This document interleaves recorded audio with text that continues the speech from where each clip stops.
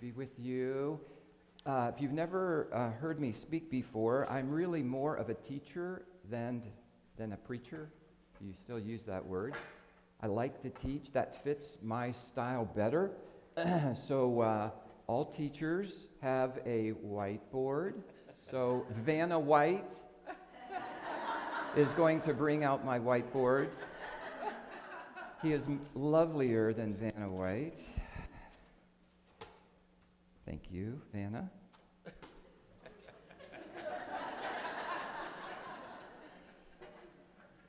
So when I teach, I often wonder if the whiteboard is really more for me than it is for you. But inside your bulletin, there's actually a half-page front side and back side where I put just a little bit of an outline.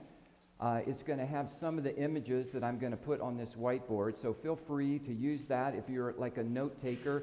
I learned very early that I'm very much a visual learner and not much of an auditory learner. So for me to actually see things helps me learn. So for those of you out there like me, maybe this will be helpful. So let me get my marker and my notes. My marker's already there. Good.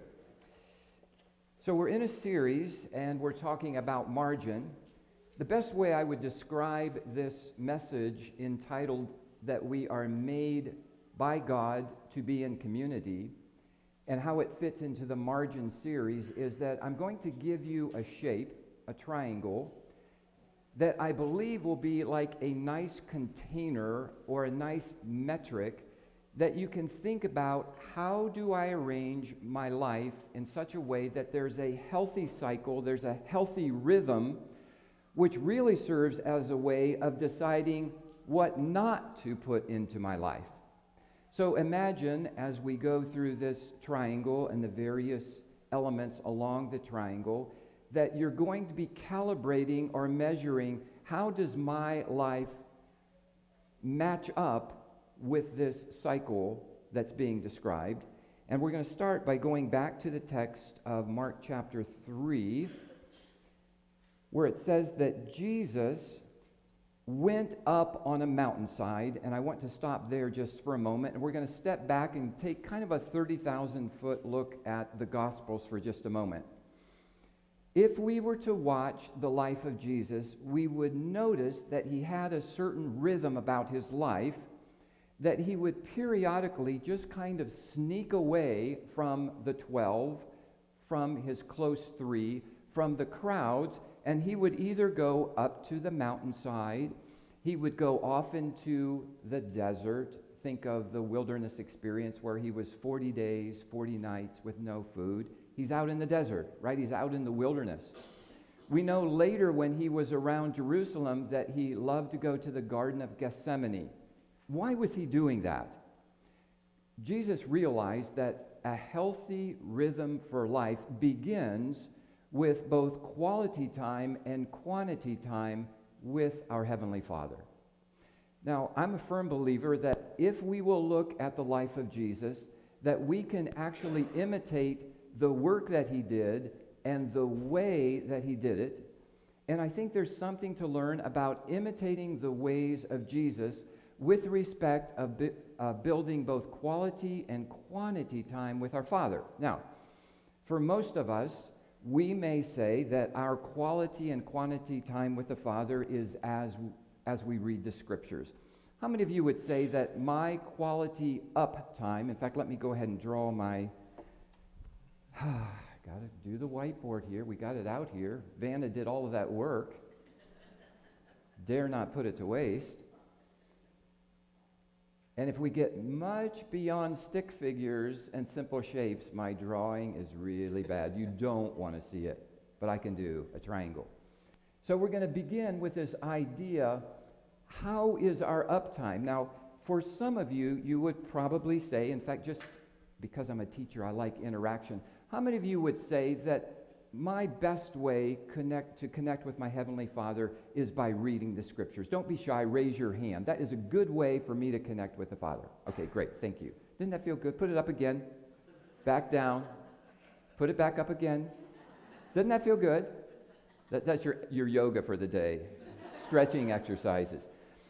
How many of you feel like the best way to connect with your Heavenly Father is through prayer? Try your other arm, just to exercise your other arm. There you go. Ooh, a lot more prayers. Okay, put it down. Someone told me on the front end what makes a good message, and it's like when you have something that's kind of deep and serious and funny. So I've got the funny part out of the way, hopefully. At least I faked it. How many of you would say that actual music and worship, either singing or listening to great music, inspiring, inspirational music, is a great way for you to connect with your Heavenly Father? Raise your hand. Okay, you could choose all three of those. That would be fine. So these are different ways that we connect with our Father. I want to tell just a short story about what is it in us that gives us almost the desire that I've got to go to the mountain. I've got to go to the wilderness. I've got to go to the garden to connect with my Father. What is it that God has done that allows us to have that kind of energy that it's almost like magnetic? I've got to go to the mountain. Because a lot of you would say, yeah, I know I should read my Bible, but I don't. I know that I should pray, but I don't, right? All of us have been there, done that. What is it that causes us to be drawn into this relationship? I'm going to tell you a quick Reader's Digest version of a story from the Old Testament that is built on this second shape that is in your outline where it says covenant and kingdom. I believe that the magnet that drew Jesus to be alone with his Heavenly Father was this deep covenant relationship that he felt with the Father. Now, in the Old Testament, in the latter part of 1 Samuel and then into 2 Samuel, there is this story about Saul, David, and his son Jonathan. Now, we know towards the end of Saul's reign that he had fallen out of favor with God, and God had already called his successor David to take the place on the throne. During this season where God had basically rejected the first king, Saul, and had chosen David, the second king, it created a lot of jealousy for Saul, and Saul was literally trying to kill David. Many of you know that story. I see some heads shaking because your favorite way to connect with God is reading the Bible, and you know that story. So that's how it was going. During this time, I believe that Saul's son Jonathan realized that God's favor was on David and he was going to be the next king. And I think he realized that his dad had gone mad. Hey, that rhymes. His dad had gone mad. He realized that. But the Bible says that Jonathan loved David. I think that is the key word. And because Jonathan loved David, the Bible tells us that Jonathan entered into a covenant relationship with David. Now, everyone during that period of time knew that a covenant was a binding relationship or an agreement that someone more powerful made with someone who was not as powerful. Jonathan is a son of the king. He is prince. He has a special ear to what his father is doing. And he said, I swear to you, David, that I am in covenant with you, and I will protect you. And so this covenant relationship between David and Jonathan was formed. Fast forward, there is a great battle. In that battle, Saul's life is so threatened that Saul takes his own life, and Jonathan is killed on the battlefield in one day, and suddenly the power of the kingdom is shifted. David, who's already been chosen by God and is waiting for his time to assume his rightful place, now it's his.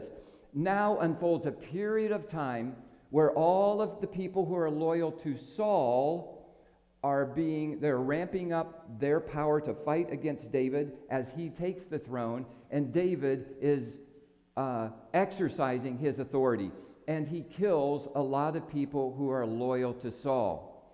After all the dust settles, David wakes up one morning and says, would you find out if there's anyone in the house of Saul to whom I could show favor. And what David is thinking of, Jonathan showed favor to me. He extended me grace and kindness. I now need to honor that covenant relationship and extend grace to someone else. And they said, well, yes, there's actually a son of Jonathan who is crippled. In fact, when he was a small boy and they were exiting the kingdom because of the death of Saul and Jonathan, his nurse, the person caring for him, dropped him, and now he's a cripple. We'll go and we'll bring him. So imagine if you're Mephibosheth. Oh, that's a tongue twister. You're Mephibosheth. You are Jonathan's son. You are one of the few who have survived all of the killing that took place, and now the king has summoned you to come and to see him. What is the king going to say? Mephibosheth comes into the presence of King David, and he bows before him. And David says, don't be afraid. I am going to extend favor to you because of the covenant relationship your dad made with me. Come, you are going to live in my kingdom. You are going to sit at my table. You are going to be considered part of my family. Could you imagine the transformation that Mephibosheth felt after the king delivered this news? He had been living in fear. He had been living in hiding. He may have hated David for all that he had done to his family. And now the king says, because of the covenant, you are welcome in my home.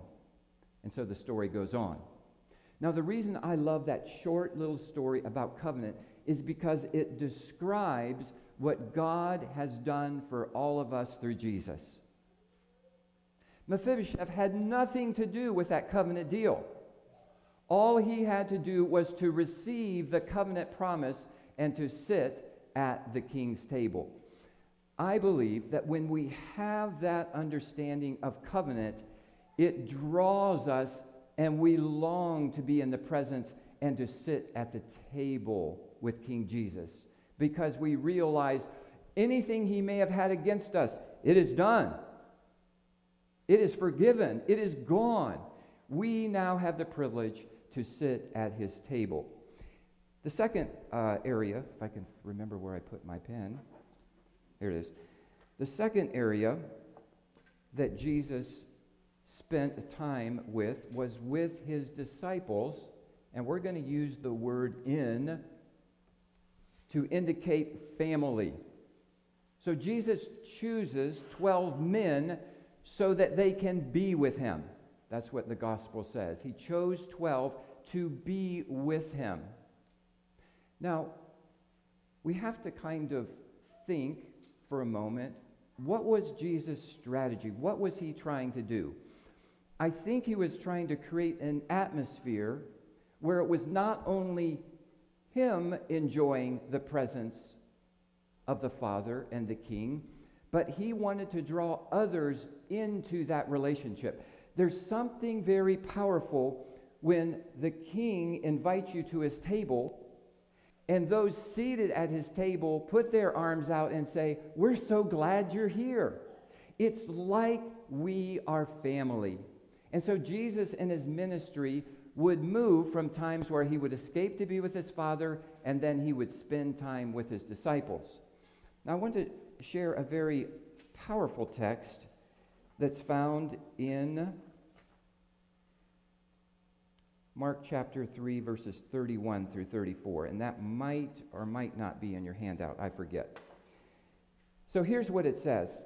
So imagine Jesus is in a room filled with people who are wanting to learn and wanting to believe this message that he's sharing.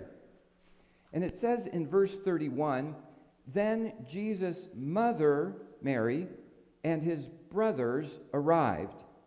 Standing outside, they sent someone in to call him. A crowd was sitting around him, and they told him, 'Your mother and brothers are outside looking for you.'" Jesus pauses for a moment. "Who are my mother and my brothers?" he asked. Then he looked at those seated in a circle around him and said, "Here are my mother and my brothers. Whoever does God's will is my brother and sister and mother." Now imagine for a moment that as he's talking to this group, that his mother and his brother can hear what he just said. And imagine it was Mother's Day. Jesus, don't you know the commandment to honor your parents? What did you just say? That's not the thing you say to, who's my mother? What was Jesus doing? Now, Jesus was known for saying very hard things. Jesus said many shocking things that just sent people spinning, correct? I believe that Jesus was saying that don't look to your first birth as the source of your identity. Yes, Mary was the mother of Jesus. He wasn't denying that. He wasn't putting her down. But he was pointing them to another relationship. Because of our covenant relationship, that is going to eclipse our family relationship. It's a brand new day. It's a brand new day. And so believe it or not, what God has designed for us in the church is that we begin to see one another with a kind of love, a kind of connection that equals or rivals our fondest family connections. That is amazing. But that is the call of Jesus. We were made for community. We were not made to live this life alone.